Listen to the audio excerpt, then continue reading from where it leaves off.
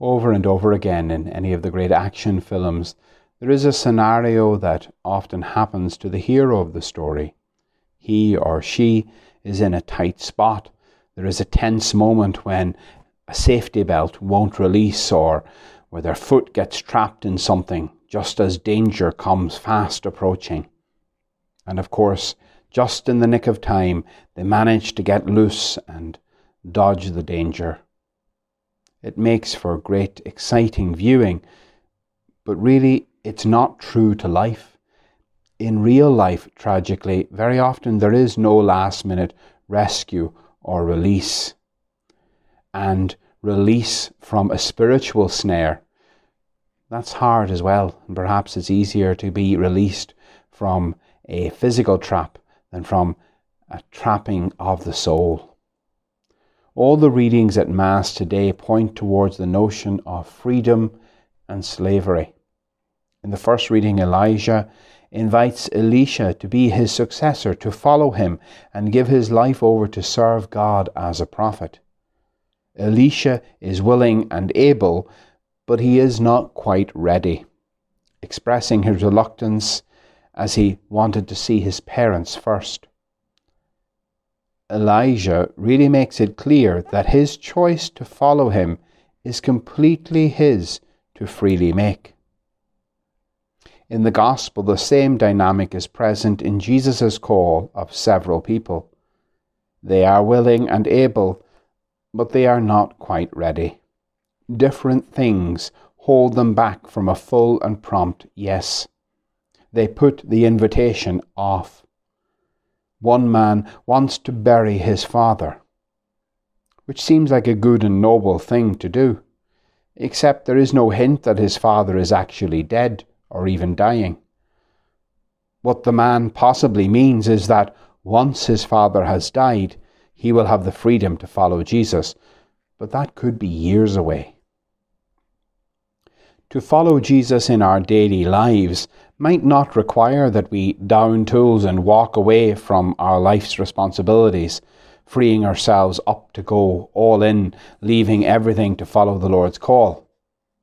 Some, a few, are called to follow in this way, leaving everything in the service of the Lord. Think of the generations of Irish missionaries who left these shores never to return so as to bring the gospel to far-flung places.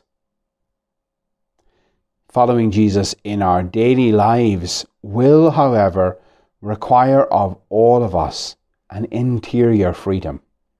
And it is this freedom which St. Paul is directing our attention to in today's second reading. Christ freed us, he tells us, and we are to remain free, not submitting again to slavery. He warns against using our liberty, our free will, to go after things which are self-indulgent, selfish, and sinful.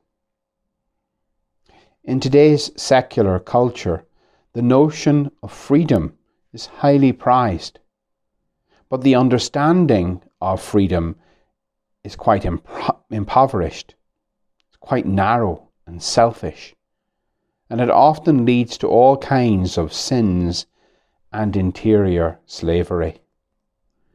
Freedom in that secular context is understood as being absolute freedom to do whatever I want, whenever I want, in the way I want. And while technically speaking, you are free to do whatever you want, you are not free of the consequences.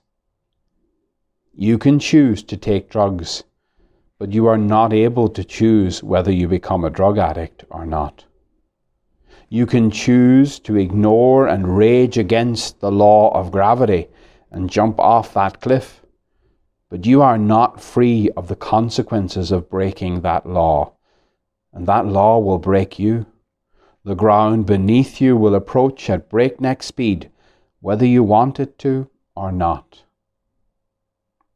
True freedom is not the freedom to do what I want, but to do what I should. Our freedom must be used wisely and in accordance with God's law. Otherwise, our freedom becomes a snare to entrap and enslave us in our interior souls. Jesus Christ has set us free from our sin, and he continues to do it because he wants us to be free. Christ freed us, and he meant us to remain free, free in our hearts and minds, so that we will choose the highest good in any given circumstances. How many people, millions, perhaps billions, have fallen for the lie that if they can freely do whatever they want, they will be happy. Falling for that lie has brought untold misery into our world and blighted the lives of so many individuals and families and nations. How many there are who are addicted to all kinds of things, slaves now to their unruly passions because they chose to give free rein to those passions, indulging them, when the teaching of Christ and the Church calls out, do not do these things. They will not make you happy. They may make you happy for a moment or a day, but they take a heavy toll on your body and soul, and they will steal from you the very freedom you abused to indulge them. For freedom, Christ has set us free. Today's Word of God invites us to examine where our own freedom has been compromised, where we might find an unholy attachment or slavery to something. And if we find it, and I think most of us will find something, then we must bring it to Jesus and say, Lord, I'm no longer free in this area. I have been chained and constrained by this thing. My heart is not free. My soul is robbed of its freedom and joy. Come, Jesus, and set me free. In your name, Jesus, I declare I want to be free again. Holy Spirit, come in the name of Jesus and set me free.